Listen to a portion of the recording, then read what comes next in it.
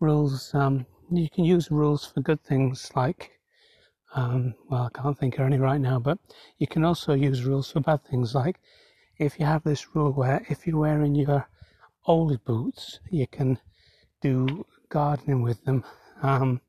Means like you can, as you're walking along and there's a stone or a pebble that's got loose from somebody's drive, you can garden it back into there, like kick it in, Or if there's some weed growing at the side of the road, you can just like, I don't know, kick it out.